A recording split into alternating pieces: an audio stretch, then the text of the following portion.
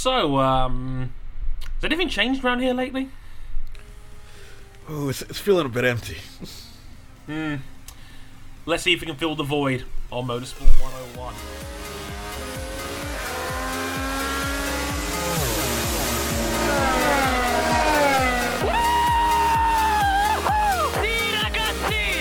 It, mate. I cannot believe you are the world champion! Oh boy, oh boy. Remember me when I used to host this podcast every once in a while? Those are a fun time. I am your friendly neighbour host, Mr. Andre Harrison, and welcome to episode 179 of Motorsport 101. And it's actually strange to say, it's actually the longest I've ever been without being on a show. Like, a month. It's kind of crazy that that's been a thing. Obviously, we're still going bi-weekly until roughly next week, apparently. So, yeah, a month out is kind of weird. But here I am. I'm back, everybody. Hope you guys missed me. And props to my wonderful cohorts for filling in for the whole one episode you weren't around.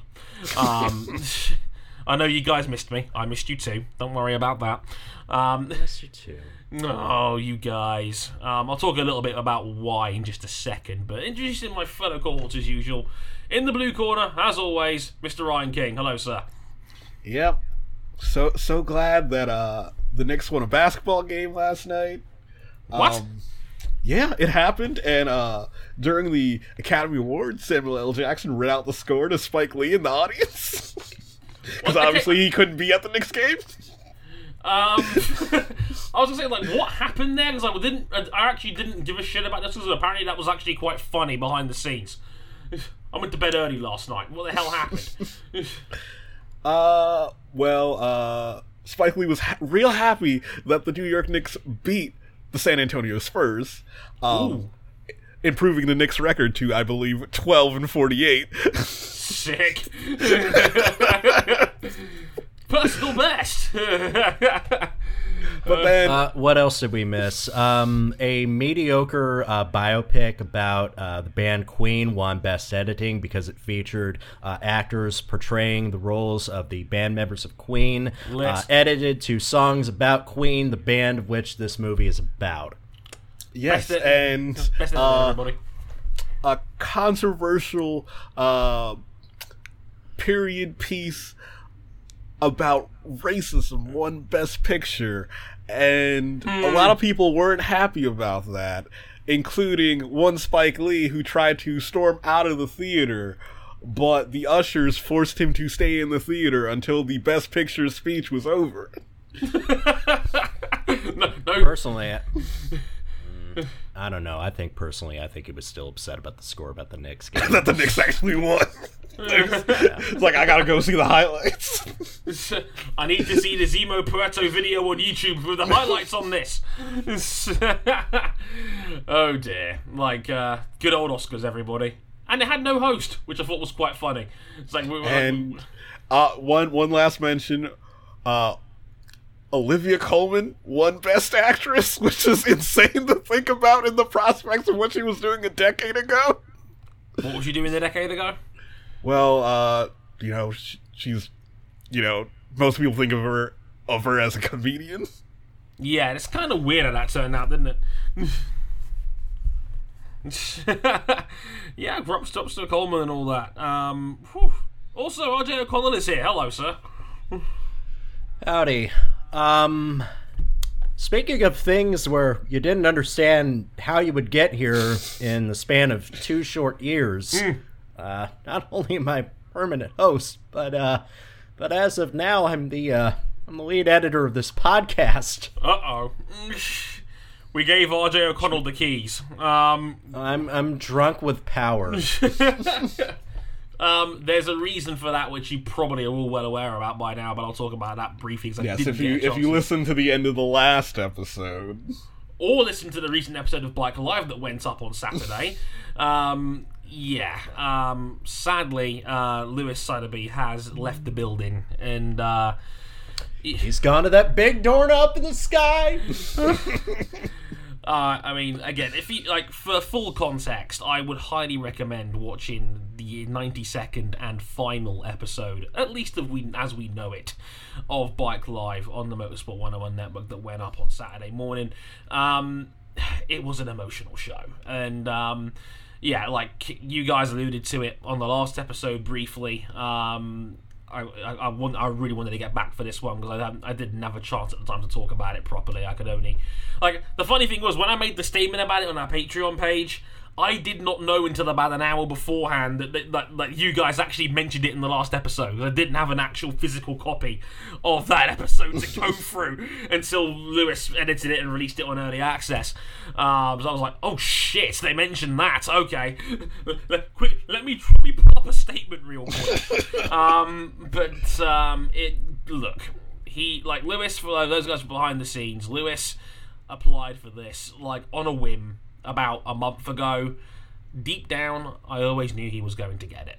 He is a ridiculously talented guy. For those guys who don't know, he also edits all of our shows behind the scenes, hence why every time we kind of mention Lewis in joking form, that's kind of the reason why, because he edits these shows just as much as he is, the beating heart of Bike Live. I mean, Lewis would never admit this, but Bike Live was even more his baby than it was mine. Creatively, he always held the keys, and he was such a brilliant anchor. And I had the best 4.5 years working with him on Bike Live, even going back to our Downforce Radio days, which, trust me, back then it was literally our producer flipped a switch and would fuck off and watch the F1 show on Sky Sports F1 and would basically leave us to it. And despite all of that, we had amazing chemistry, an amazing relationship. We became friends for life, and I said it before on Facebook, we only met each other for the first time 10 minutes before our very first episode was meant to go live on the air, and yet we found a brilliant passion for bikes that carried us for the last 5 years on 2 different networks, on 2 different platforms, and he'd become one of the most important members of the M101 family. And I've said it before, I will say it again, M101 literally would not be where it is today if it wasn't for him. And I am forever in the man's debt. And I will happily say that without a word of a lie. He will be very sorely missed among us all. But this is dream job stuff. Like, Dorna's MotoGP social media editor. What a fucking badass son of beers.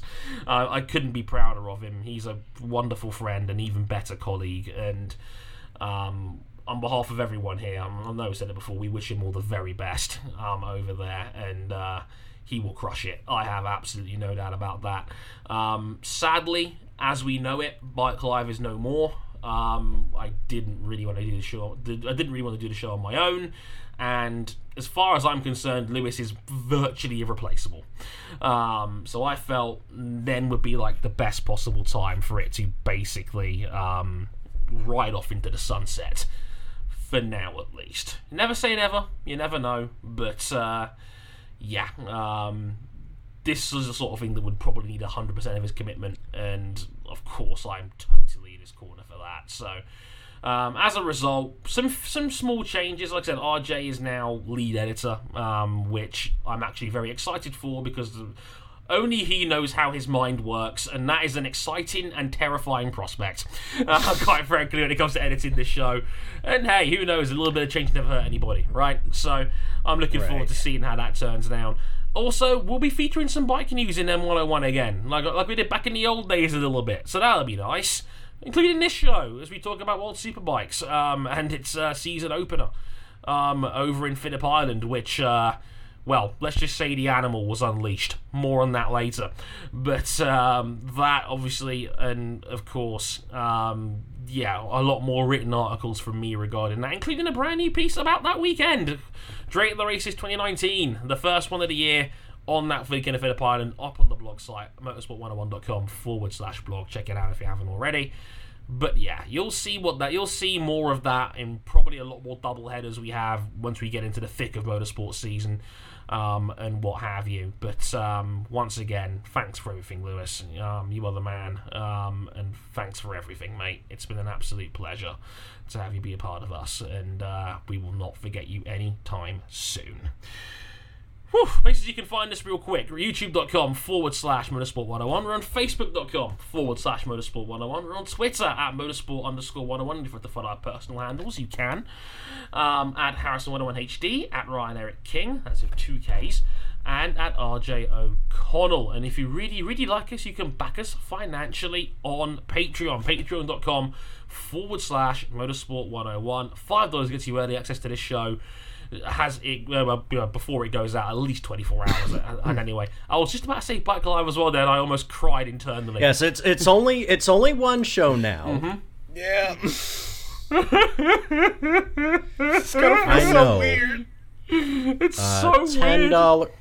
$10. You can join our Discord and listen. You can listen in as these shows are being recorded. We got a full crowd here tonight. We do. Black and Mild is here, Cam is here, Steve is here, and Vic Esch is here as well.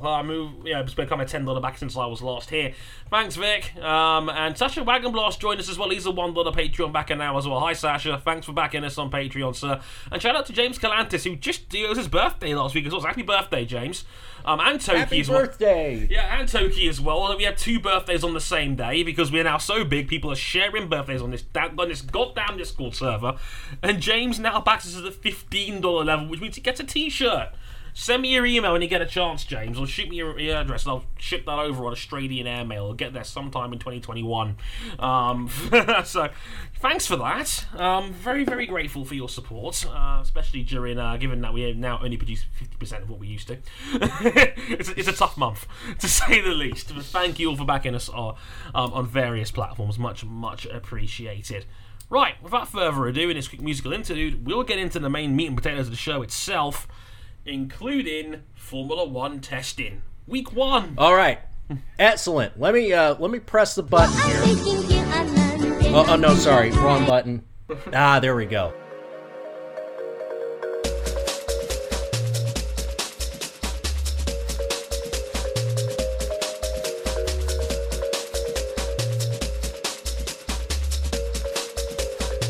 Is everything okay back there, RJ? We've not died a painful death yet? I'm about halfway through this bottle of Snapple. Oh god. It's gonna be a long show, people. Alright. Testing. We're just about to get into it in last week's show. Last time we had half the cars or paint jobs launched. Now we obviously have all of them launched, and now we have a full week of testing to unpack. Well, let's get right into it. So the narcotics still stock up in the fridge if you need some. We bought 5 different kinds of flavors for you. Ooh, nice. Wait. I shouldn't be endorsing this. It comes in peach, raspberry, Scuderia Tricolor, Mission Winnow. Why does Mission Winnow taste like cigarettes? Hey, it's not cigarette related. Of course it isn't. It tastes like bettering ourselves in the way we do things and sell our products. Sounds like tobacco from where I'm sitting here. Oh god. This is one of those parts in the Discord server where everybody looks at me here when they see that Ferrari are like top of the timing sheets for pretty much everything. And it's like, hey Dre, want to get back on the wagon? You guys are taking advantage of a very vulnerable young man, okay? One that was very deeply hurt last year and the year before that. It doesn't get any easier, people, okay? But what if Mercedes has something fundamentally wrong with their car? Oh god. Okay. So I guess we should just get into the fact that, yes, from most analysis of preseason testing, it's clear-cut that Ferrari and Mercedes are ahead of the rest of the field. Shocker. Renault actually got the fastest outright testing lap, but again, these were times where, again, preseason testing disclaimer, nobody knows what the fuel loads are like, and only now do we really know what the tire compounds are. So, in fact, if you look at Formula1.com, you'll see a best single lap adjusted times tire corrected based on Pirelli data. We'll tell you that Ferrari and Alfa Romeo were actually top of the board 1 and 2. Kimi Raikkonen put some vanity laps down for the culture. For the culture. Just because he can, quite frankly. Because he's Kimi Raikkonen, and who's going to argue with that?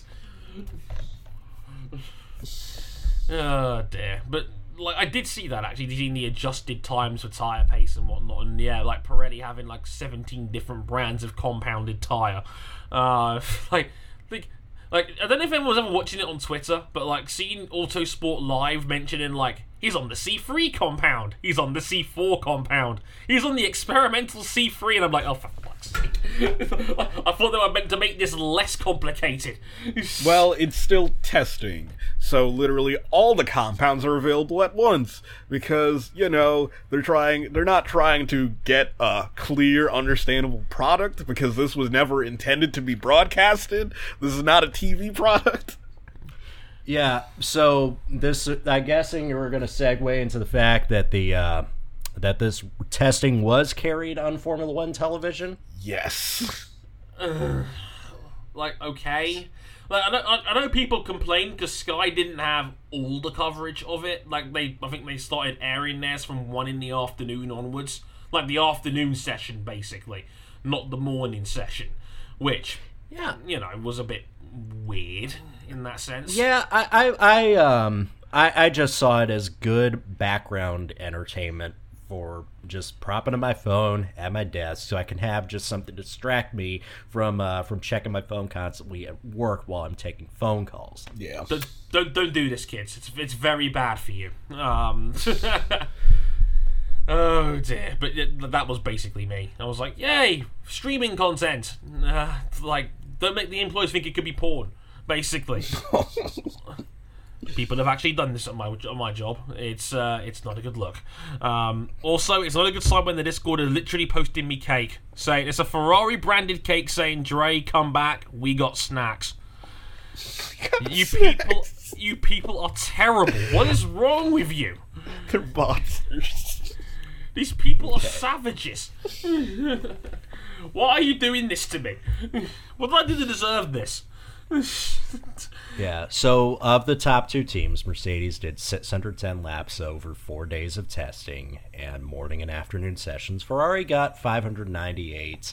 That's marginal. I think the big thing that people are most excited about is that when you factor in the adjusted times, when you factor in tires and all that stuff, that Ferrari looked like they were quicker and the customer teams looked good, did they not? Yeah, Alpha looked strong. Which, by the way, in case you missed it, Dre, Sauber are now Alfa Romeo. Yeah, Alpha's back. Alpha's back. Alpha's back. Like it's a proper Alfa Romeo team. It's like I'm watching one of Arava's Let's Plays. It's great. Though, for legal distinction, this was only a change in team name. Yeah. Yeah, Sauber's management and ownership still remain the same. Longbow Financial still owns Sauber. They're still based in Switzerland. The only thing that's different is the name, and now they have closer technical ties to Ferrari. Good. Oh boy, did those pay off. Again, they were second in those adjusted times. The car looks good. I'm starting to think maybe Kimi had the right idea with making this move, and I'm also starting to think that Antonio Giovinazzi might be more impressive this year than people might think. True. I mean, like, let's not forget, that was a guy that finished top in his debut race in Australia, a track that he never raced around before, and did it on 48 hours notice. The man's talented. Like, I think people forget that one. I think they want to focus more on China and that disastrous weekend he had before not seeing him for like a year and a half. So, yeah, like, Gio is good, people. Like, I think he'll be just fine. And he's got a very experienced teammate he can learn from. And, you know, Kimi's got jokes. That's like, He's got jokes. Did anyone see like the quote that he came out with when he was there, like during Giovinazzi's test day? And I was like, well, Kimi, what do you make of Giovinazzi's running in the car? And I think he goes along the lines of, I don't know, I'm just here to eat. It's like, Kimi. Good old Kimi. When they get the fangirls going, it's like, look at Kimi, look at all the charisma he's got going on here. Man has jokes. Let's love this man to kingdom come. It's like walking into Daniel Ricciardo Twitter. It's the worst. Speaking of walking into Daniel Ricciardo Twitter, King, give us some feedback of your boys. All 14 of them. Specifically Renault. Yes, the brand that's maybe things aren't gonna be the best of times at Renault. Really? What gave it away, King? Well, there are times when the Renault seemed to be the fastest car on track. Other times, the car was just not running. Did you see like Daniel Ricciardo's rear wing entirely collapse when using DRS? Like that, Yeah. that wasn't a promising sign. I was like, oh shit. Well, this is why we have testing, so it fails here, not during a race weekend. Yeah, at least in theory. Like, Go, it's not a good, all I got's theory right now, RJ. it's not a good That's sign. what a lot of us have in testing. It's not a good sign when like Cam literally put in giant letters on the Discord, his DRS broke in half. I mean, And then another Renault cake from their ING days. it's like King, look, optimism. Here's a cake. That's all I Like- got. Look, honestly, it might be Nico Hulkenberg's breakout season. The one we've been waiting for like 8 years now. Finally. It's a good Yeah, sign. I mean, what do we make of Renault's pace? I mean, the McLarens weren't as fast, and they ran a decent number of laps. They didn't ran the most. Both teams got over the 400 barrier. I mean, if anything, I think it's kind of reassuring that McLaren was a lot more reliable out of the box this year, because the previous 2 years of testing, they were woeful. And the reliability was piss poor, and like everybody was out here shitting the bed about their prospects for the upcoming season. I think they had a lot of vanity runs out there, probably like low fuel, like quali runs to bump them up the timesheets a little bit. Good for the shareholders. But at least the car is at least looking reliable somehow, which for McLaren alone would probably be half the battle. How good they are relatively once we actually get racing, who knows? But the signs are at least slightly more promising than in years past, right? Right. Yeah, and that was actually gonna lead us to like the next part of that McLaren Honda equation blew up. I think Honda's starting to turn the corner. RJ, Between Red Bull and Toro Rosso, they had 957 laps in the data bank, and Toro Rosso got quite a few headlines for some glory runs for their drivers, specifically Danny Kvyat and rookie Alex Albon. just don't do what Albon did in his first ever official F1 lap. Oh, it can only get better from there. It's like, I love that Will Buxton, who has no sense of chill whatsoever, immediately said to Alex Albon, so what were you thinking at about 9:05 in the morning? And Albon's very witty response was literally, don't spin it.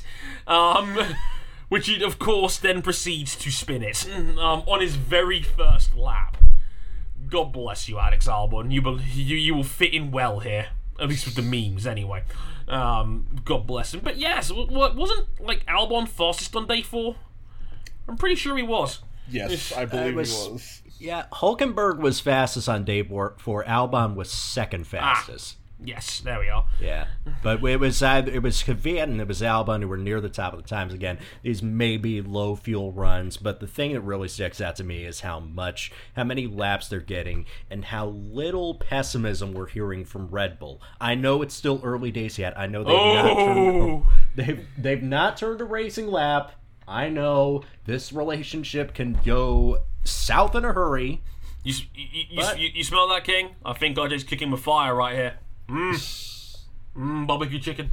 Oh, that sounds delicious. Don't make me hungry while we're recording. But it's like, are you sure you want to tempt fate with Red Bull right now? Like, are we sure about this? Because we say this about Red Bull every year, but like, they don't show up till October. We know this by now.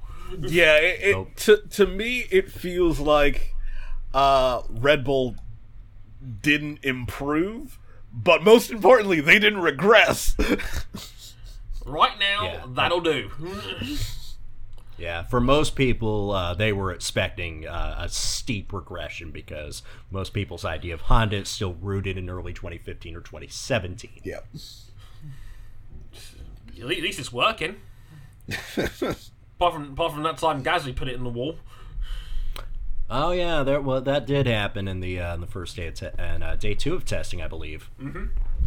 Yeah, spun it, put it in the wall, and everyone at Red Bull was figuring out, well, how the hell did he pull that one off? It's like it's honestly it's like that clip from Top Gear. Does anyone ever remember when Richard Hammond got to drive the Renault F1 car? Yes. And when he's in the he got to use full throttle for half a second. Do you remember when like he stalls it, like trying to get out of the pit lane 8 times? That's what it probably felt like being Pierre Gasly, and I love that one of the snide mechanics in the background went, 8 anti-stalls. It's got to be a record, hasn't it? That is a man that's probably seen some shit. But not pretty, to say the least. I guess we should get into the least pretty thing in testing. We talked a lot about teams that have had success in recent years, and now we're going to talk about a team that, much like another team that is sponsored by the same company, has not won a major championship since the mid-1990s. But at least the Houston Rockets seem to have a promising future. People are genuinely worried about Rocket Williams Racing. Yeah, I would say the concern at Williams is legitimate. It doesn't bode well when, your car literally does not run until the afternoon session of day 3. So what exactly caused that 2-day delay then? They didn't officially say anything, but the rumor that makes the most sense is the car wasn't designed properly. So, whoa! Do you know how silly that sounds, King? The car wasn't designed properly. Oh, well, shit. So, to be fair, this is not a dig at their preseason testing pace, which, yes, they logged the least amount of laps and were the slowest of all 10 teams. So, in terms of conceptual design, some of the parts couldn't actually fit properly into each other. So, they had to redesign the affected portion of the car, then remanufacture that part of the car. According to Cam, it says in big capital letters, the brakes did not fit. Are we for real here? It's unconfirmed if it was the brakes or not, but... Oh, I love that, like, Black and Mild in Discord has been sharing cakes the entire time, and the Williams one is literally the cake on the floor in a mess. Sounds about right. But hey, it's a blue foil and white cake, so at least the colors match. I think that was the whole idea, and I think he's alarmingly on the money. That's not great. No, this doesn't look good. I had a bold pick before Williams started preseason testing. I thought they were going to triple their points. I mean, it's still early days yet, but at least for the start of testing, I might have to rethink my plans before the preview episode. Oh boy, like that bad? Like shit. Oh dear. Yeah. No, to be fair, Rock Bottom is not making 107%. I think they will safely make it in. And at least we know that the problems with the team are not the fault of the drivers, George Russell, Robert Kubica. But that was never going to be the issue. Yeah. They they didn't get a lot of time. They only did 88 laps over 2 days of testing, and when they did test, they were the slowest of the teams. Now, again, the real litmus test will be what they pull out in week 2. If they're still a ways behind the field, then you should worry. Yeah, it's not a good sign when we're talking about, yeah, they'll definitely make 107%. When that's the topic of discussion on... Right. Yeah. Like, that's the high bar here. Like, yeah, they'll get to be able to take part in the race. Awesome. Like, what's not to love here?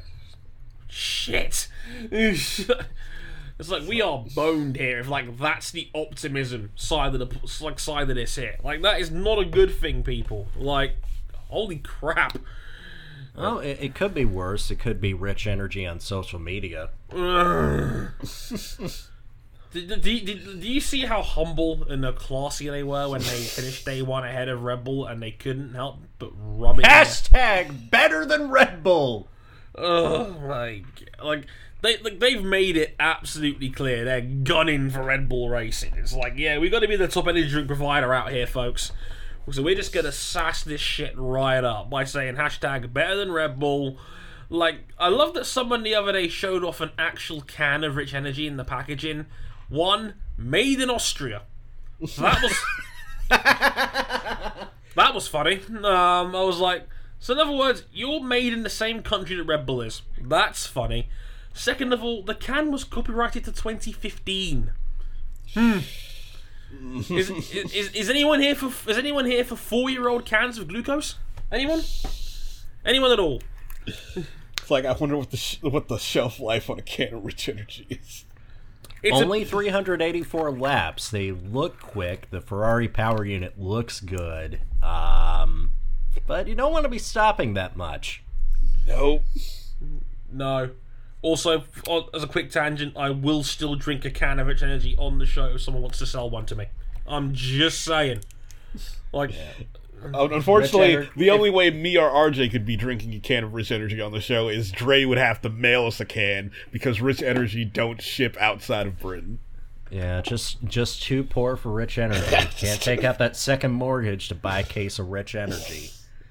Like, yeah, Jesus. But hey, it's better than Red Bull, so, it must be worth the premium rate of £3 a can!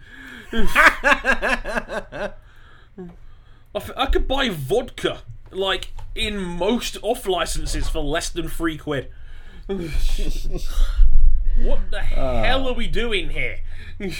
Holy shit. Under the couch says $20 tier on Patreon. Dre will mail you Rich Energy. Dre will mail you Rich Energy. Jesus, could you imagine how much money you would have to enjoy a can of Rich Energy at the British Grand Prix with your 3-day weekend pass? Would we even break even if we offered that as a $20 tier on Patreon? Oh my god. It's like, if anyone would be crazy enough to give me $20 for a month just to send you a can of Rich Energy, I'm wondering what you're doing with your life. Like, seriously, what is wrong with you? I was like, I love the back of my says in the Discord as well, I would put a Rich Energy Hass cake, but it's not available in the USA. It is we're on strike, but Hass looked solid out there when the car was working. And they had a couple of mechanical problems, but nice to see Fittipaldi back in an F1 car as well. That was nice. Oh yeah, Pietro Fittipaldi got to test, and he didn't look all that bad, honestly. Somewhere, please find this man a full-time drive. Somewhere, anything. And can we get Padua Award a full-time driver while we're out there as well? Please? Oh no. Yeah. Here. So I guess you were up to speed on the shit show that happened at Harding Cyberetta Racing. Yeah, as a quick tangent, yes, I did see the news story on that, and I cried internally for several hours. Oh goodness, yeah.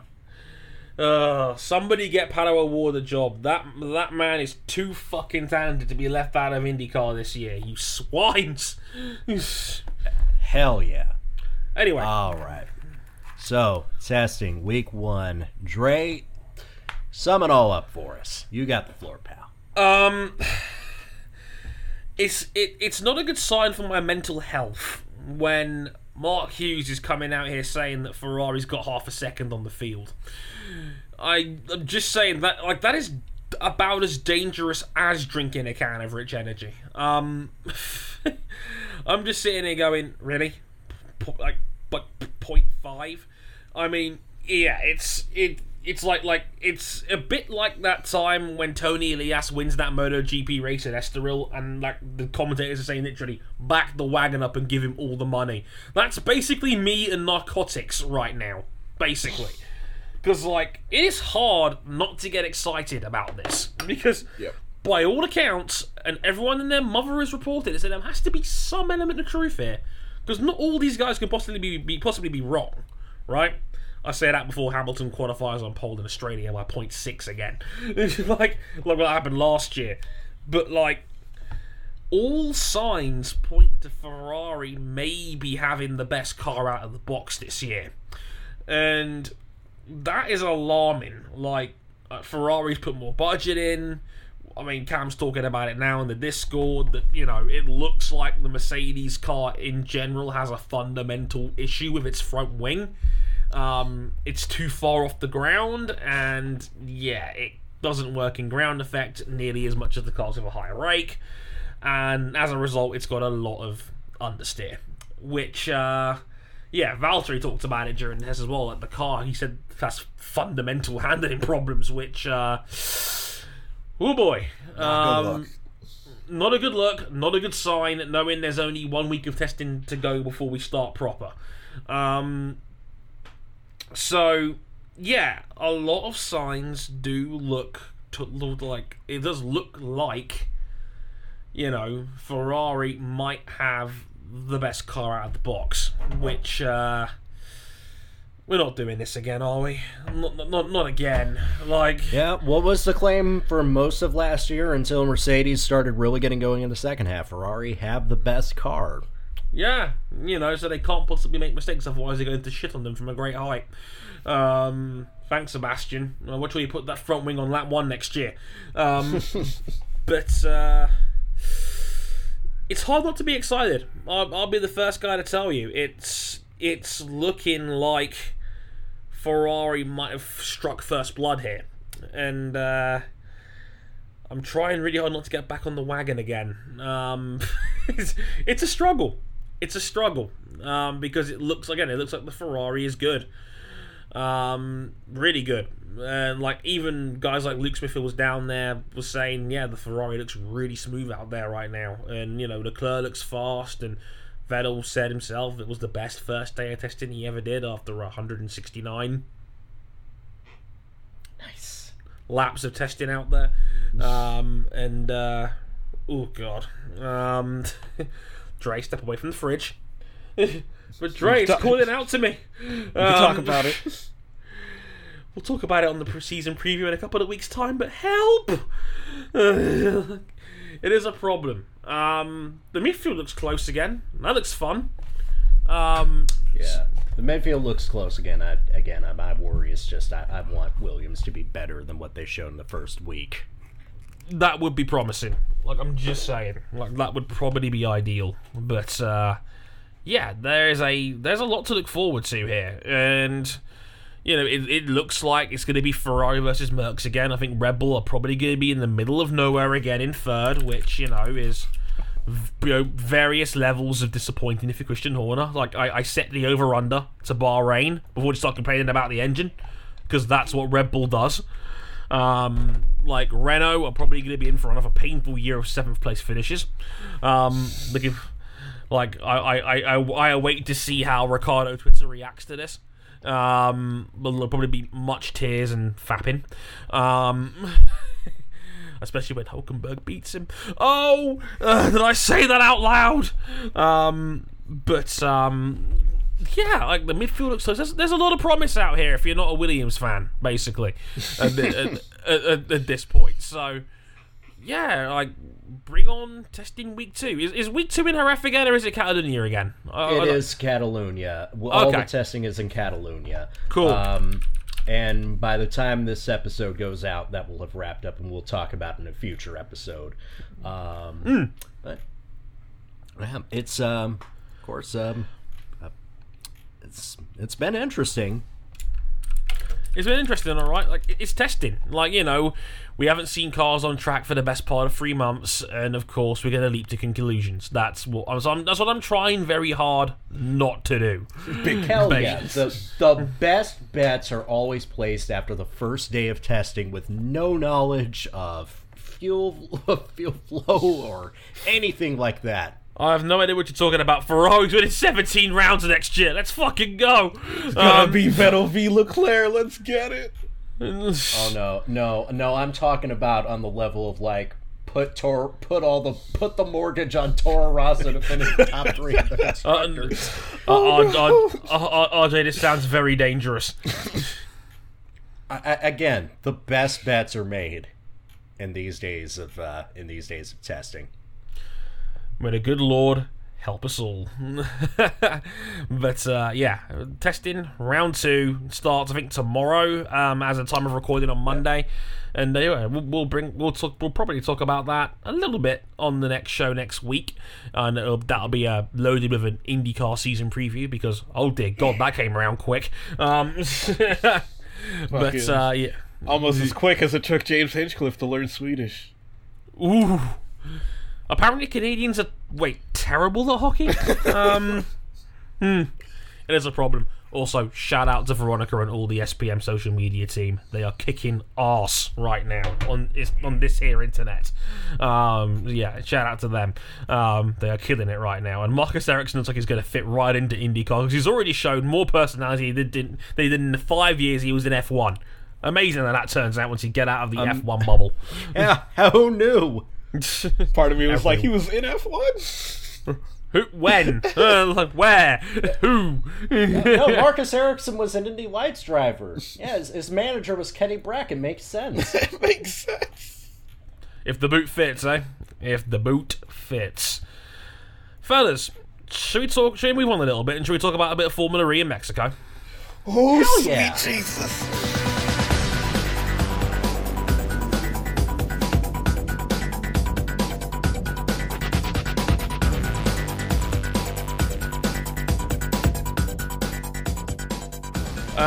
I'm sure, like, after the difficulty and taxing times of Pascal Wehrlein last time out, after narrowly missing out on the win, surely this time he will finally pick up that first W for Mahindra, right? That's totally what happened, right? I saw him cross the line. He won, right? Oh no! Let me play that clip. Here comes Wehrlein out of the final corner. Is it It's zero? 0. Degrassi Flat all the way, minimum distance, flat all the way. Degrassi wins. Oh! Oh no! Oh King, the 0% rule came back to bite him. Not the 0% rule. We ain't seen that since season 2. Guys, what the hell happened? So Pascal Wehrlein looked like he was going to win this race. Again.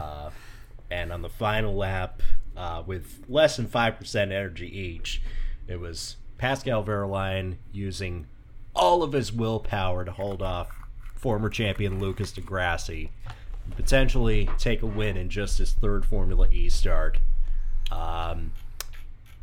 He was left depleted coming out of the final corner, the former Peraltada. He hit 0% just meters from the finish line, and with meters to go, Lucas Di Grassi slipped down the inside to take the win. Ugh. As you can tell, that went over really well on Twitter. Like, Pascal Wehrlein has a ton of fans. Lucas Di Grassi doesn't. Lucas Di Grassi really likes Rick and Morty. Oh, for fuck's sake! Isn't that right, Elon Musk? by 0.4 of a second. Oh. Actually, no, that was. Oh no, I think that might actually be quicker because Pascal Wehrlein I believe he got a penalty, a post-race penalty that knocked him down a few seconds. Yes, Yeah, he did. I think he finished 5th overall because I think he had a 5-second time penalty. 6th overall. 6th overall. God, it's even worse than I thought. Barely won it from pole too. So, man, The pain. What does Pascal have to do to win one of these? Seriously, it's already becoming a narrative, and he's done 3 Formula E races. He was on the front row in Marrakesh, was taken out by Lucas Di Grassi of all people, ironically. Like, we go to Santiago, misses out because it was literally impossible to overtake around that track virtually. Even Sam Bird won the race by literally pushing him off the apex. And now this time round, he runs out of usable energy literally meters from the line. What does Pascal have to do to win one of these? Seriously. Get out and push.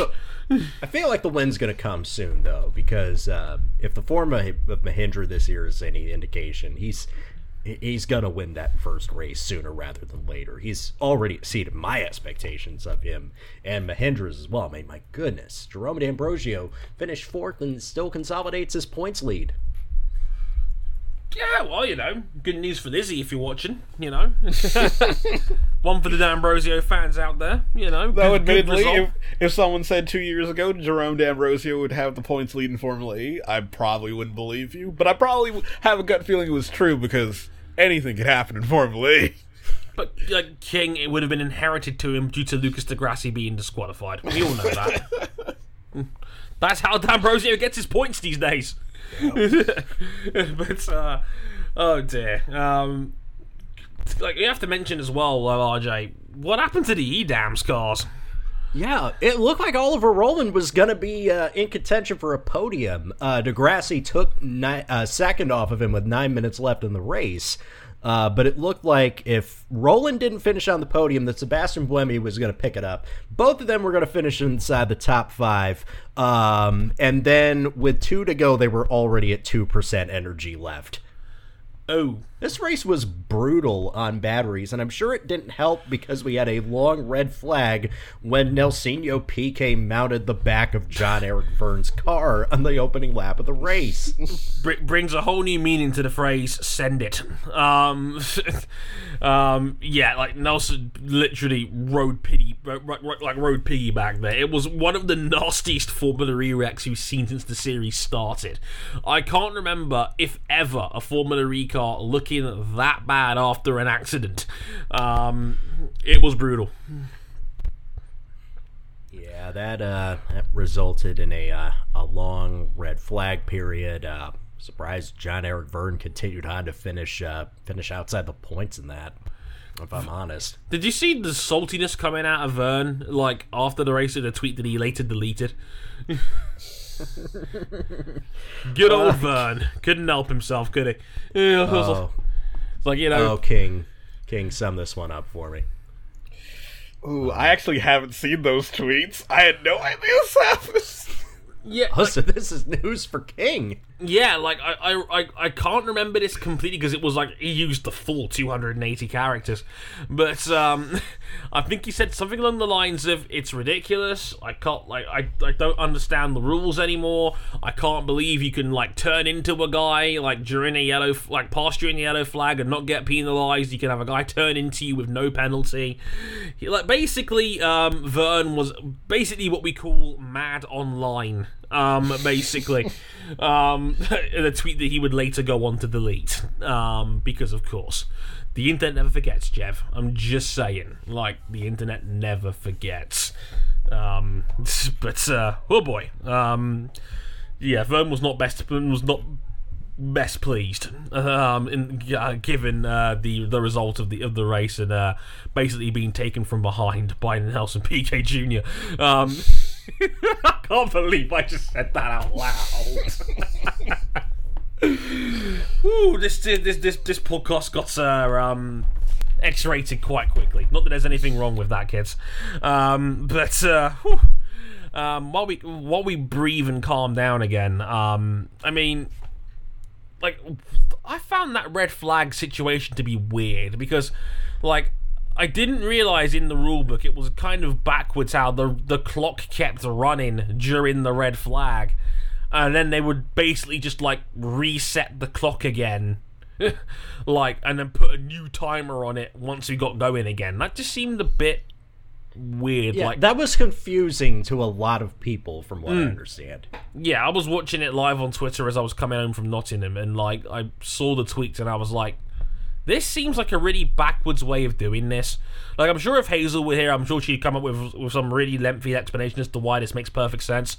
King, help me out here. Like why didn't they just stop the clock during a red flag? Because they don't stop the clock during a red flag because the reason why the races are timed is because they need to fit within a TV window. Ah, the old Dorner philosophy. Yeah. We can't delay this too long, otherwise we're still going to start to lose race time. Yeah, that actually makes good sense, now I think about it. Yeah. It's kind of a redundant, like, rule, though, because, okay, you've got to fit it into a certain time slot, sure, and you can always just reset the clock later. You've not saved any time by doing that. I mean, okay, No. it's like... The point isn't to save time. It's the fact that the race needs to end before broadcasters can't continue showing the race anymore. Oh yeah. So you want to wrap this up before like tennis has to like the Spanish guys have to show another like Rafa Nadal tennis highlight. Gotcha. Yeah, this is not NASCAR where you can do like 5 overtimes. Oh dear God! Don't remind me. We'll get to that. Yeah, that actually does make some sense though. To be fair, like Dorner is very similar. Like, they'll start shaving laps off the races to try and fit it all in if a delay becomes like quite long. I know like Motegi's had that problem in the past where like fog and like ambulance have like caused like massive delays. And of course Silverstone last year, who can forget that one? Fun times for all involved. But yeah, it's crazy. But whew. That was another chaotic Formula E race for sure, was it not, fellas? Chaotic as always. I don't know how this series just has this knack of just continuously just like having like epic shit show after epic shit show. It just keeps happening. You know how we see the meme these days in the Premier League when it comes to football of like just one normal day of Barclays. That's all I ask. Formula E is the motorsport version of Barclays. Like it's not pretty. It's not good. But oh dear. But hey, it was a fun race for all involved, was it not? Yes, it was real fun. Yeah, as usual, it's not on the most accessible sports channels, so I had to catch up on it post-mortem. The fun way of watching races on YouTube with Bazinga in the background. No, not for you. Not my aesthetic. Only when Ryan King is hosting. Why couldn't we get motorsport guys to host the stream, huh? Like I didn't know Mickey Motions had joined us on this podcast. There's a throwback for you long-term fans out there. Quick rundown of the full result. Lucas Di Grassi wins literally by a nose. And there's a horse racing joke there for you. Over Antonio Felix da Costa by 0.4 of a second. The DAC is back. The DAC is back. Dak is back. And Adora Mortara on the podium as well for Venturi in third. Nice result for him. Jerome D'Ambrosio, as mentioned, finished in fourth. Andre Lotterer in fifth. The 5-second time penalty knocked Pascal Wehrlein down to sixth, but he does get the bonus point for fastest lap and the bonus points, 3 points for starting from pole position, so he actually leaves with 12 points, just like he finished in fourth or something. It's funny. Mitch Brah in seventh for Jaguar, ahead of Felipe Massa for Venturi in eighth. The bird is the word. He's finally in the points! Yay! Said no one now. It's like, Like, trust me, no fan base has turned quicker in motorsport than on Felipe Massa. Oh, good. He's finally done dining at the sympathy table from Germany 2010. I was wondering when he'd come to collect the check.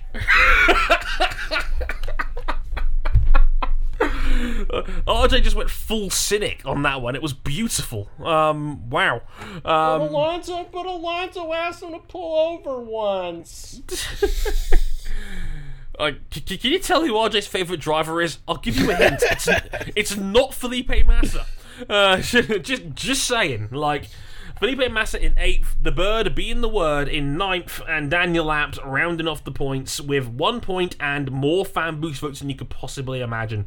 Ahead of Robin Friends, Oliver Turvey, John-Eric Verne in 13th, Alex Sims in 14th, Tom Dillman ahead of Gary Paffett, Jose Maria Lopez in 17th, Stoffel. All those fan boost votes still can't get in the points. Oh my God, HWA are bad. Oh, Lord, that is a hot mess of a team.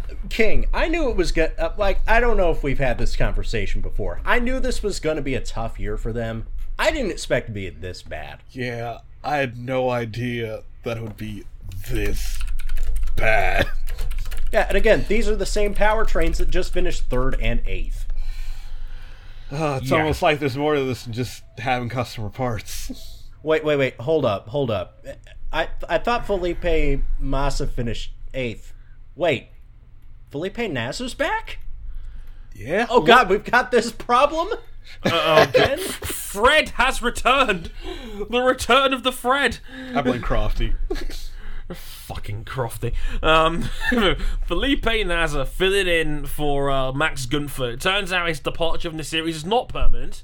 He'll just be splitting the seat with other people as the season goes on. And Felipe Nasser was back in the number 6 car. He finished in 19th place, nearly 2 minutes off the win. But hey, who's counting, right? Both Nissan Edam's cars would run out of battery life and did DNF'd. And as we mentioned earlier, Nelson Piquet unfortunately did not see the checkered flag. He had to see the doctor after basically being mounted for 4 hours. It was a bad time for him. It was a bad time. Latest standings after 4 rounds of intense battery-related action. Jerome D'Ambrosio back in the championship lead with a 7-point advantage now. That's 53 ahead of ADAC. Da Costa in 2nd with 46 points. Sam Bird down to 3rd with 45. Lucas Di Grassi, he's creeping back up there, folks, in 4th on 34 points. Pascal now in 5th place with 30. He's slowly making his way up the board as well. Andre Lotterer in 6th with 29, ahead of Robin Friends on 28. Verne with 28. Free-to-play Evans on 28. And Adora Mortara rounding off the top 10 with 27. In the team standings, Mahindra still on top now with him. The combination of obviously D'Ambrosio and now Rosenquist. He has a 10-point lead. They have 83 points ahead of Envision Virgin Racing with 73. BMW Andretti back up to 3rd with 64 points ahead of Techeetah on 57, and the Audi Sport Team in 56. But you know what Audi's like. They'll probably just play their joker and end up winning the championship at the end anyway, because they're Audi. That's what they do. It's really annoying. So shout out to Venturi, and it's now leapfrogged up into 6th place as well after that round as well. So Venturi finally getting their shit together. Nice to see. Next up, Hong Kong, is it not, fellas? Yes, yep. Hong Kong's Central Harbourfront Circuit on March 10th, part of a double header in the Chinese region, because the following in a fortnight you'll have the inaugural Sanya E-Prix at Sanya Street Circuit. Spicy. Yes, perfect time to fire up Hong Kong 97 for the Super Famicom. only the highest quality Super Famicom game. Fun times. Also, bit of a shame they are clashing with a certain MotoGP season opener. Yeesh. Not the best weekend for it, but hey, I guess it can't be helped. Yeah, can't win them all. Can't win them all, kids. Hey, should we get into the news, RJ?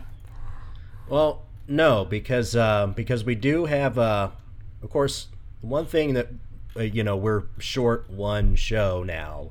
But do you remember back when Bike Live was part of that other network, and we talked about bikes on Motorsport 101, and occasionally, well, bikes are back on Motorsport 101. Woo!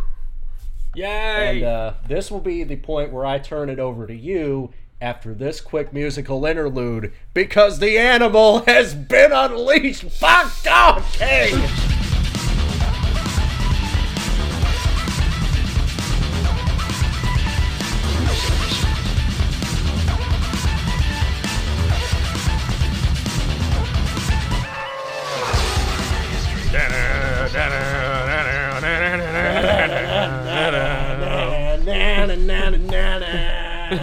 Subscribe to OSW Review.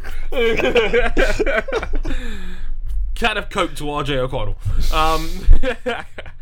Yeah, I started talking about this on the blog itself, and I put in there 27 seconds. That was the combined winning margins of both races that Alvaro Bautista won. Well, both main races anyway. Yes, the animal was unleashed. There was a lot of hype going into this weekend of World Superbike action, the opening weekend at Phillip Island. You know, pretty much the home of bike racing these days. Everybody loves Phillip Island. And, like, ironically, the place has a knack of being a real equalizer when it comes to most bike races. In general, it does, you know, it basically has a knack of, you know, bringing everybody into play. It happened last year. And, hey, it was actually a minor surprise that, at the time, Ducati's Marco Melandri won both races. Not this year. In testing last week, Bautista was the fastest man by nearly half a second. And we were like, oh, well, it's just testing, you know. It's exciting, but it's just a test. Everybody calm down. And, oh, dear God, like, why is he pulling away from Jonathan Rea? Oh, dear. Like, he passed Jonathan Rea into Stoner Corner on, like, the opening lap of race 1, and he didn't look back. Like, we didn't know it at the time, but it was VG Day in the stands because that part of the race was over. It was done. Bautista literally just took off into the distance. Now, to be fair to Johnny Rea, he openly admitted himself that he was not at 100%. He didn't want to suffer a repeat of the blistering that he had last year, which caused him to drop to 5th in one of the races. He was trying to, you know, basically play it safe on this one, and no. He won. He couldn't afford to play it safe because he had his own teammate, the newly acquired Leon Haslam, the last year's British Superbike champion, and Tom Sykes' replacement, all over the rear of him. And as mentioned, Bautista had literally fucked off. Like, I was like, by the time we got to lap 10, it was like, what's that bright red speck at the other end of the home straight? Yeah, he won the first race by 15 seconds. At Phillip Island, a 90-second lap. Like, one of the fastest average speeds we have around here.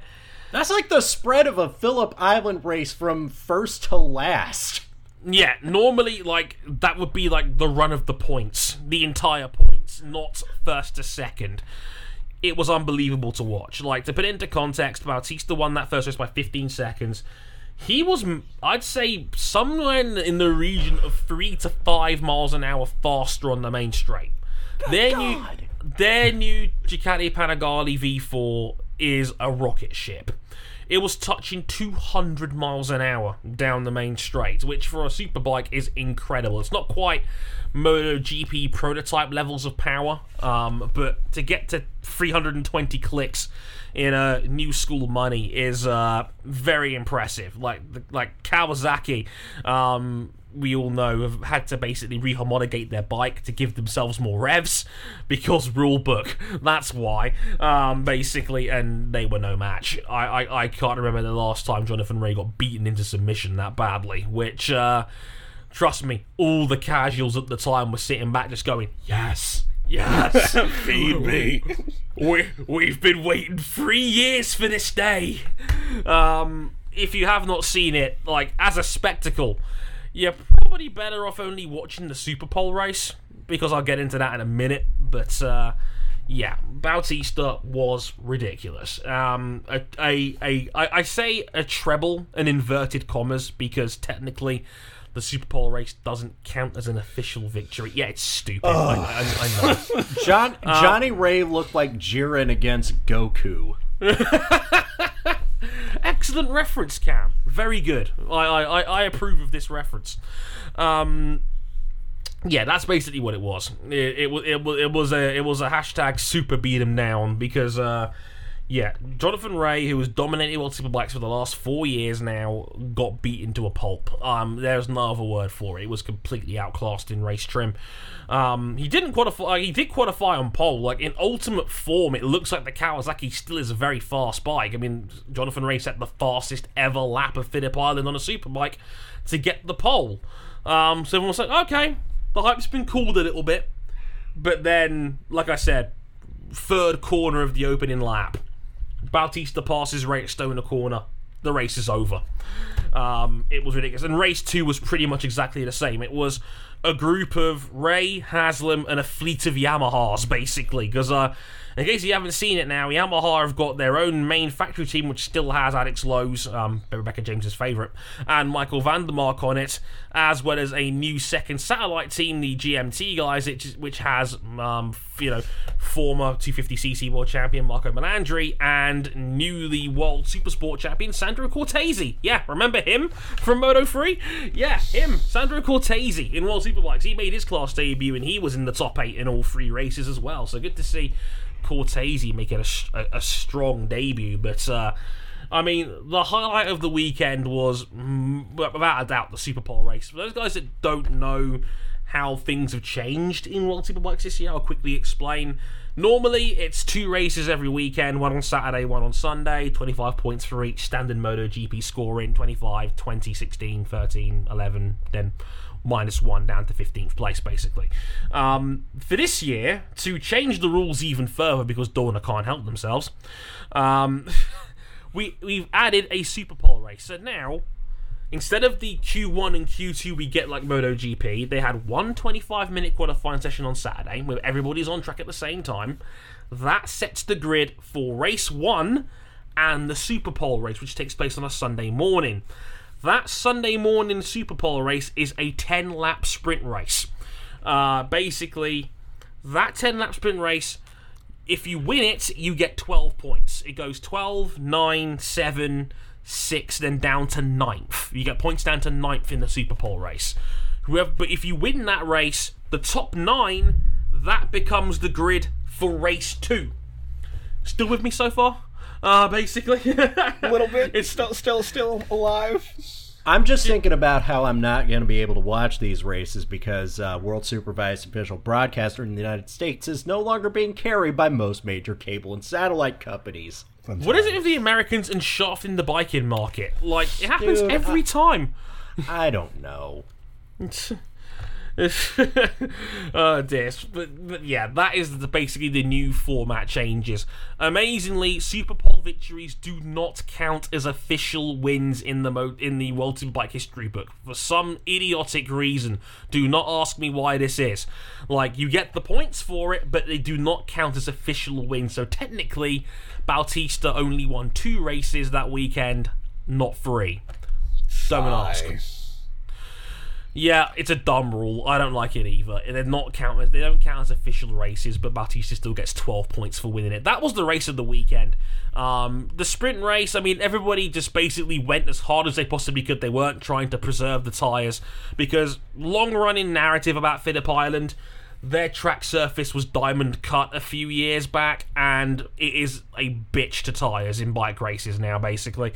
The Supersport race in the support class earlier that Sunday morning had to be a flag-to-flag race because they had to put a 10-lap limit on the tyres in a 19-lap race. I think you can see the problem here, folks. This is still a thing in Supersport, unfortunately. Basically, it's a bit of a mess, to say the least. But hey, Bautista and Ray went to war in that second Super Pole race.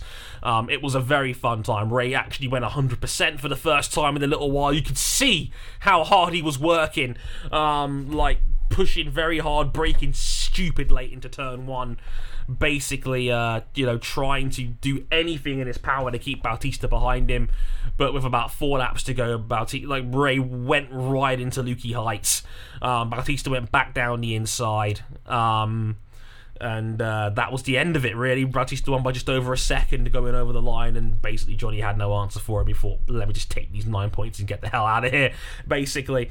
But yeah, Bautista won his 2 main races with a grand margin of about 27 seconds. It was an almighty clobbering, basically. God, that is Triple H going through the table. Yes, it is. Bautista, there's no coming back. Boff through the table, and that was fun. Should we go through Dre's fun observations to take away from Phillip Island? Yes, absolutely. Okay. Glad to hear about this. Yeah, this is some fun stuff I want to go into as well. That was a little bit fun. I'm not entirely convinced this was all on the Panigale V4. For what it's worth, people have asked me about this. Like, Dre, is the Panigale this broken now that they've got the V4 in it? Okay, to be fair, Ducati did pretty much develop this bike to win this championship. I mean, the road bike has fucking winglets. I mean, like, you're not fooling anybody here, Ducati. Like, they don't have the winglets just because they look cool. Sadly, not. They're there for yes. aerodynamics, King. Yes, the upgrade to the Taint Puncher 900. Yeah, it's not a perfect match for everybody just yet, I would say. Like, okay, they developed the Panigale to be stupid fast, basically, and to basically win this championship. As mentioned, they're all bending the rules to a degree. Kawasaki had to re-homologate their road-going Ninja to give themselves more revs after Dorna took revs off them during last year's rev limit adjustments. Basically, Dorna was trying to balance the books last year. Long story, won't get into it now. But basically, no other Ducati was really close. I mean, Chaz Davis is still recovering from a collarbone injury he suffered in the off-season. No, not Marc Marquez, another one, basically. He wasn't the only one, basically. So Chaz is still recovering, so he wasn't at 100%, and in general, he wasn't happy with the front end of the Panigale. Eugene Laverty was on a V4 this year, leaving Sean Mir and the Aprilia boys. He struggled a little bit as well. He just got into the top 10 in the Superpole race and in race 2. And in general, it's probably not a perfect fit just yet, basically. But I would look out. The bike looks very quick, and Bautista looks like he's a very good match for it right now. Still not really, shall we say, in tune with the qualifying tyre, which is probably why you have to start the race from 3rd rather than 1st. That was quite alarming. Shout out to Ducati for not keeping Javi Flores, who's racing in British Superbikes this year instead. Don't ask me why he got cut for Michael Ruben Rinaldi. God only knows. Shout out to the Yamaha, as mentioned as well. Their bike is looking very fast indeed. They were right up there with the Kawasaki's as well, pretty much all weekend long until the end. Not quite as good in their tyres, but shout out to them. Having 4 really good riders on their bikes is certainly helpful. I mean, Lowe's, Vandermark, Cortese, and Marco Melandri is finished on the podium in the first race. He did indeed. Yeah, 3rd in race 1, narrowly beating Lowe's over the line for it. That was fun. Great to see BMW in full old school BMW Motorrad racing colours out there as well. The chassis seems to certainly be good. I mean, Sykes qualified in 4th place. The old Excellent. qualifying. What about the engine? It's amazing because, like, it seems like the S1000 RR had always been down on power compared to its rivals, and it's not a good sign when guys like Toprak are able to pass them without a toe on the main straight. Straight up, good? No, it's not good. Tom Sykes said after Superpole that, it's a lot of risk for not a lot of reward right now. The chassis is working good. This is better than expected, but we're giving up way too much in top speed, which is certainly true. they were on track for a podium. I mean, Sykes finished 7th in race 1, sadly not so great 13th in race 2. Marcus Reiterberger, his best result was 12th on the weekend as well. Again, the chassis seems to be there, but tyre preservation and engine speed, not so much. But hey, it could be worse. They're not Honda. Now, a lot of excitement was made about the Honda team this year. You know, the big collaboration with Altea and the Moriwaki partnership that they had going in, and obviously the return of HRC to World Superbikes, you know, trying to get them back into play after a few years of struggles with Red Bull back in and Tenkate, who went bankrupt at the end of last year. And it's not a good sign when Leon Camier is saying on the grid that guys, this is like the Japanese spec championship bike, you know, the one that got its arse handed to it at Suzuka during the 8 hours, and not like world championship spec.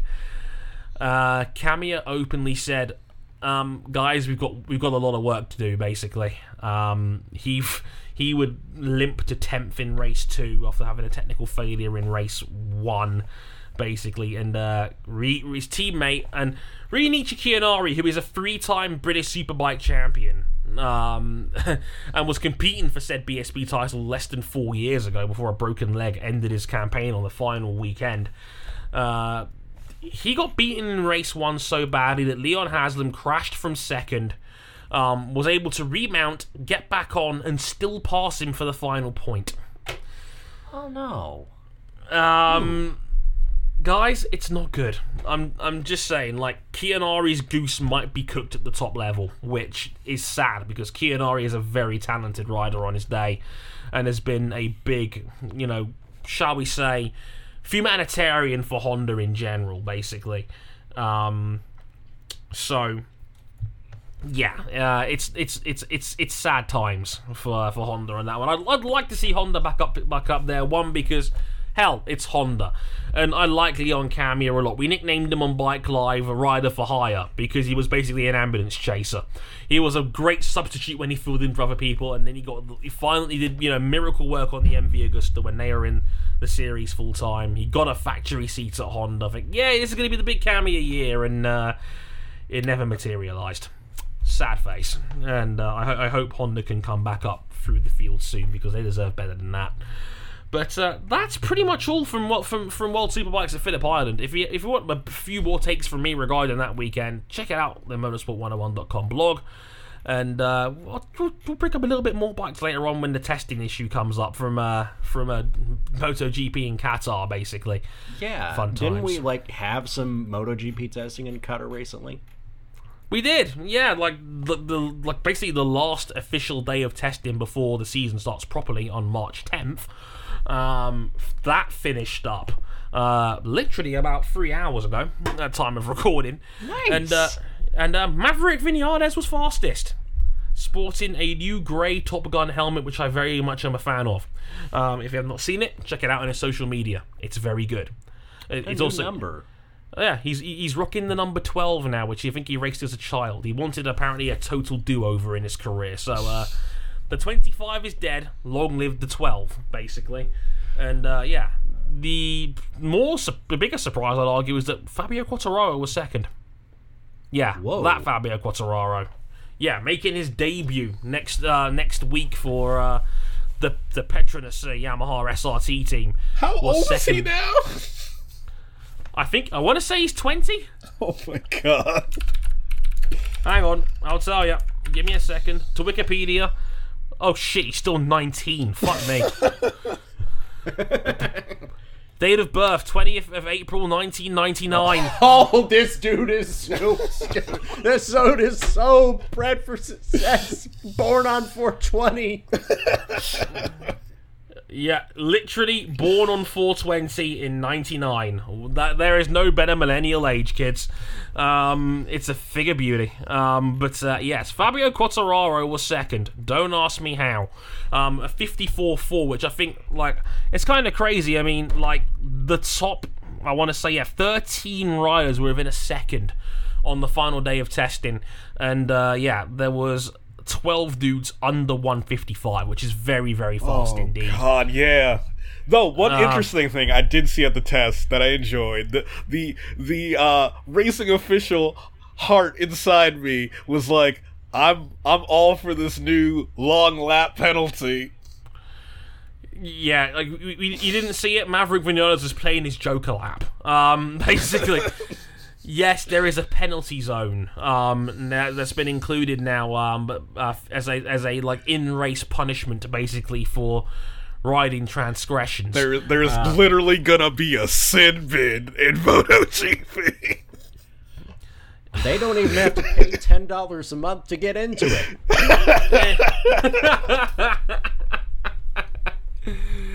Yeah, I feel like Dorna are like making up the rules about penalties as they go along at this point. But I think in terms of giving out penalties, it's the best they could do because the drive-through pretty much kills ride-through kills your race. Yeah, because the rider pit lane speed limit is 50 kilometers an hour. It's like 31 miles an hour. Like it would cost you like 30-40 seconds. Yeah, and giving up a single position is not that harsh of a penalty. No. And the thing is, dropping a position in context can be a lot worse a penalty than it is, because like we saw it a couple of times ago, like Jonas Volger in Moto 2. He was like in 7th place. He was 8 seconds ahead of the guy in 8th, but he was told drop one position. which means he had to literally like give up like 8 seconds to let go of one position, which he immediately re-overtook and took off again. It just didn't really make any sense in that context. But yeah, it was weird on that one. But yeah, Maverick Vinales fastest in testing ahead of Fabio Quartararo, Marc Marquez, Valentino Rossi 4th, Lorenzo making his Honda debut, which is still weird to see him in orange and the 99 on the front. Very weird. In 5th, Franco Morbidelli in 6th, Pol Espargaro for KTM in 7th on a 54.7. Nice.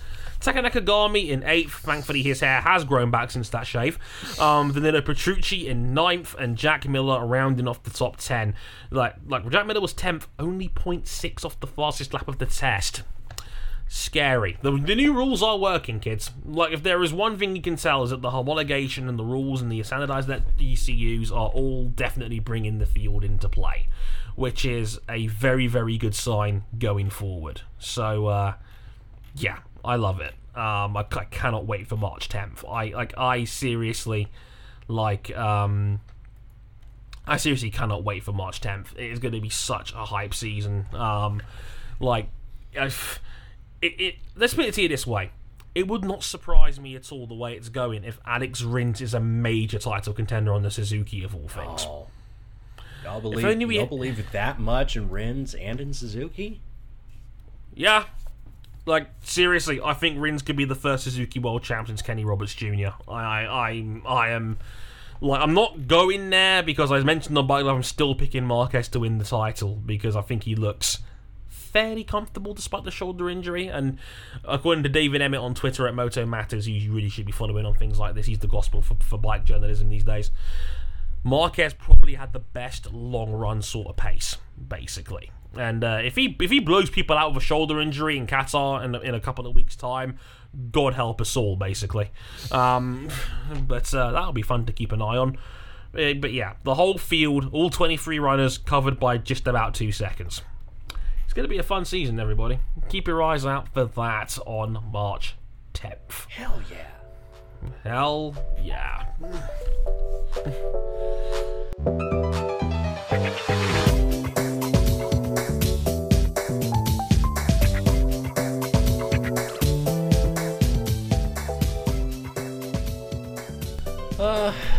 I guess we've got to the news here. We'll try to get through all these quick, but this one, we'll start with something that I believe deserves some special attention because we've been following Robert Wickens' recovery, and on February 20th, 6 months since his accident, and just after Valentine's Day, a major breakthrough when we got to see a clip of him embracing with his fiancée Carly Woods and standing on both feet. That was awesome. Yeah, it feels a bit surreal seeing him stand for like the first time since August. It's crazy. It's been 6 months already. Holy shit! And he says he wants to dance at their wedding in September, and that's huge. I warn you, everybody, if that actually happens, I will be a blubbering mess on the podcast. We inevitably talk about it. Yeah, it was wonderful to see. It was absolutely inspiring. Robert Wickens is a hero. We love that man, despite King's awful and tasteless jokes. We blame him. It was his idea. Basically, no, but Robert is amazing. And the line that stood out to me when I was watching that video for the first time was like Carly literally saying, "Oh my god, I never realised how tall you are." I swear to God, I started crying. That was such a powerful line without even realising it at the time. Yeah, just without even realising. That was a hard watch, but yeah, 6 months to the day, or almost the day since the accident, because he said in the quote yesterday it was 6 months since my accident. To see him standing unassisted for the first time is ridiculous, and a testament to what incredible grit and fortitude the man has. We continue to wish Robert all the very best in his recovery, because as we all know, kids, there is only one Bobby Wickens, and we stand this. Speaking of IndyCar, RJ, we got some cockpit protection. Yes, we do. There will be an open test at Indianapolis Motor Speedway to test the new Advanced Frontal Protection System, or AFP. It's a titanium piece. It's more than 3 inches tall, 3/4 of an inch wide. It's designed to deflect debris away from the driver, positioned in front of the cockpit along the chassis center line. So think the base of the halo that sits in front of the driver's sideline, but without the rest of the halo on top of it. Versions of this have been explored through on-track and simulator testing since 2012. New technology made this a practical option now. Over the windscreen. Apparently it needs more work. Basically. I know they've mentioned that it's still in development. We saw it very publicly tested last year with Dixon testing out the windscreen. Mm-hmm. Apparently it needs more work before it can be fully optimized, so maybe next year for IndyCar, I would tentatively say on that front. And you will see the AFP in this year's Indianapolis 500, and then through the rest of the season onward. Yay. So yeah, we got some cockpit protection. Step in the right direction. Good times. Hell yeah. King, what are dudes on the internet mad about lately? Everything. They're surprisingly mad about Formula 2. Specifically, Arden announced their lineup for Formula 2 this year. Well, they weren't mad about their lead driver this year, reigning GP3, well, the final GP3 champion, Antoine Hubert. I always call it like international. I always just Pierre Gasly is the 2016 Formula 2 champion. I know that's weird, and it makes me weird. Don't at me. The other seat went to Tatiana Calderon. And yes, a woman. So, a lot of people noticed when Alfa Romeo announced what their junior team would look like, and they noticed that all their junior drivers were signed except for all their junior drivers got race seat placements except for their test driver, Tatiana Calderon, and people are like, did Sauber get rid of her? Where is Tatiana? And then this announcement was made that she'd be racing for BWT Arden in Formula 2. And people got mad online. I'm just mad that she's at a lower midfield team in Arden. I mean, she's quicker than a lot of people think. She finished the last year in GP3 strong. 5 consecutive points paying finishes. 16th in the standings. Yeah. And she's quick in a Formula E car. Can I just, like, call bullshit on anyone complaining about Tatiana Calderon apparently not deserving her seat in a series that still has Sean Galil in it? For the culture. It's like, you guys would know when to pick and fucking choose, like when the nature of entitlement comes into play. Like, it's like, I don't like how the internet has this weird knack of turning, like, the meritocracy switch on and off depending on who benefits. Yeah, and especially in the junior formulas, everyone pays for their seat in one way or another. Apart from Mitch, bruh! Free-to-play Mitch, as I like to call him. Yeah, you're absolutely right. Like, it's... Like, people, just one quick reminder. Formula 2 and the juniors in general is not a meritocracy. It hasn't been for quite some time, okay? Yeah. Like... Yeah, be glad that the top 3 in the championship got promoted this year. That's better than where we were 5 years ago. Like, that's a walking miracle for F1 these days. That all of the top 3 went up together at the same time, and all childhood friends, too. Like, that's actually kind of ridiculous when you think about it. But no, you're absolutely right. It is ridiculous that, you know, we're in a situation where 3 guys came out of a series last year into F1 in a series that we were burying for years prior, that essentially, you know, the series had become a bottleneck where there was all this talent but no one could get an F1 seat. 3 dudes got it last year. Like, for once, Formula 2 did its job.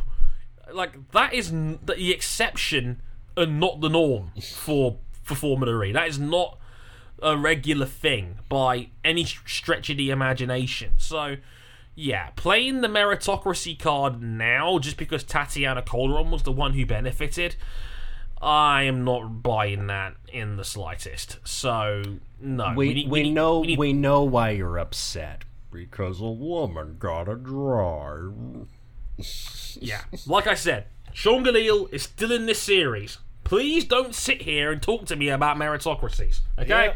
Yeah. And Tatiana getting a drive means that she'll be the first woman to compete in Formula 2 since Giovanna Amazzi in 1991. Wow. God. Good grief, that's been a long time. Nearly 30 years. Jesus Christ. It's almost one whole RJ. Like, Jesus. Yeah, awesome for a little bit of history. You know, congrats to Tatiana, who, by all accounts, seems like a really cool chick. And I wish her the best because she's cool, and I hope to see her do well in Formula 2. I mean, she says that the car is a better fit for her driving style, so hopefully she can vindicate some of the shitty complaints about her not being qualified enough for a series that, sorry, Sean, you're still in it. And to be fair, it's gonna be, like, I think it's gonna be an interesting transition year for Formula 2 in general, mostly because I don't think there's a standout, like, A-plus prospect in Formula 2 this year. There's a standout A-plus prospect name in Mick Schumacher, but you have to consider as well that of the experienced guys that are coming back, you know, your Sergio Sette cameras and the like, they're good. They're also really good. Yeah, like, I don't think there's a big standout, like, S-tier name that we've had I've been very lucky to have in years prior. But, I mean, it could be competitive, but there's a lot of, like, there's a big sort of journeyman sort of vibe about Formula 2 this year. Like guys like Nicholas Latifi and Luca Giotto and Nick DeVries is back with ART. It just screams like veteran layabout this year as opposed to, let's find the next big star in F1 this year. Please, Mick, win. Basically, is what I'm saying. Because right now, it's seemingly there is, like, looking at the driver market for F1 for the 2020 season, nothing really stands out as like, yeah, there's a ton of seats available. Yeah. So it comes down basically to Schumacher and Ticktum. Nobahara Matsushita's back in Formula 2. That's wild. Yeah. Can we not talk about him, please? You know, just it brings back bad memories. Speaking of bringing back bad memories of things that you've sat through, the the Daytona 500 happened over the fortnight between episodes. We were expecting it to be a bad race. I watched this with Cam from the Discord. All the races at Daytona Speed Weeks, from the Clash, the exhibition race for NASCAR's chase contenders and pole winners, was a snoozer. The Truck Series 250-mile race was a wreckfest. It was the literal embodiment of a battle royale game played out as a racing series. The 300-mile Xfinity Series races, bad. The two 150-mile qualifying races, bad. So the 500 pleasantly was fun, and then there was a massive pileup that took out half the field with 20 to go, and then we had like 50,000 cautions in the following sense. It felt like this race went to overtime for 6 times over 12 hours. I did see the big one. The big one was as advertised. I can confirm. Yeah, there were. It's not a good sign where you have cars driving underneath other cars. Yeah. Underneath, you say? Yes, and the Helio Special, I like to call it. Oh yes, it's like just cars wedged underneath chassis of other cars, including the breakout star of the race, former Reddit's most popular journeyman Matt DiBenedetto, who led more laps than anybody, because that's what happens when Furniture Row racing equipment just happens to end up at your team. As you do. But out of this, we actually got a pretty good story at the end. Denny Hamlin winning for Joe Gibbs Racing, Kyle Busch finishing second, and Eric Jones finishing third. That's a Joe Gibbs Racing 1-2-3, and that's pretty significant because team co-founder Joe Gibbs' son, JD, passed away over the winter after a long, lengthy battle with a neurological disease that had taken us from far too soon. So out of all that silliness and all that cynicism, we got a touch of class and a touch of emotion at the end of all of that. I'm Brad Keselowski, won at Atlanta too. That was nice. Like, hasn't he now become like Penske's all-time winningest driver across all series? It's weird. I thought he had just passed Rusty Wallace for most wins in the Cup Series, but no. Brad Keselowski now has more wins with Penske Racing across any series, more than Mark Donohue. That's crazy. It's like, Jesus. It's like, it's crazy that Keselowski more has than that many wins Elio, now. more than Rick Mears, more than the aforementioned Rusty Wallace, more than anybody. Good grief. That is ridiculous that Keselowski's on top of that winners table. And he's still my favourite motorsport in Beaver. Sorry, him playing Chubby Bunny on the Penske games is still forever stuck in my mind. Penske game season 3, please. Please and thank you. I think it'll happen. Couple last-minute notes. Brendan Hartley will drive the 12 Hours to Sebring for Action Express Racing, it looks like. King, do we have any other late-breaking stories? Ooh, during the last second sweep, it does not seem like it. I need a pee. Excellent. I think we all deserve a good pee after today. Yeah. Shall I wrap this up, RJ? Absolutely. Yeah, okay. Thanks for listening, everybody. I hope you guys enjoyed the show. Pleasure to be back, as always. Basically, you can find us one more time. We're on youtube.com/motorsport101. We're on Facebook.com/motorsport101. We're on Twitter at motorsport_101, and our personal handles at Harrison101HD, at RJ O'Connell, at Ryan Eric King. You can follow us on our website, motorsport101.com/ actually blog if you want to see my latest blog on the Batista bomb that was heard around the world during World Superbikes as well. And there's a new page for our Patreon backers as well, so you can get your name immortalized in the Hall of Fame for backing us financially on Patreon. $5 to get you access to both this show and... Oh, God, I just said this show and Bike Club. We only have one show now. It's okay. Nothing fills the void. Not even the Clipsal 500 at Adelaide, which isn't even sponsored by Clipsal anymore. Happy Sigh. birthday, James. Happy birthday, James. You can check us out there, motorsport101.com, for all that good stuff. As mentioned, we are now on Spotify as well, so if you like to get your podcasts out of the way, you can stream us on Spotify for absolutely free. Do that. It's a good time for all involved. And as mentioned, my blog about World Team Bikes is on there as well in the blog section. motorsport101.com/blog. If you really like us, you can back us financially on Patreon. As mentioned, $5 gets early access to this show, and $10 gets you early access to our show, and you get to go into our Discord server and listen to these shows live as they go out. Big thanks as always to Black and Mild, to Cam, to Steve, and to Vikesh for listening in live. Hope you guys enjoyed the show. We'll be back next week for a 2019 IndyCar season preview with Chris DeHarde. He'll be back as well. As I said earlier, my God, that came around quick. But yeah, IndyCar, St. Petersburg, and one charismatic Swede of all things. That'll be next week. A fun time. 2 charismatic Swedes, damn it!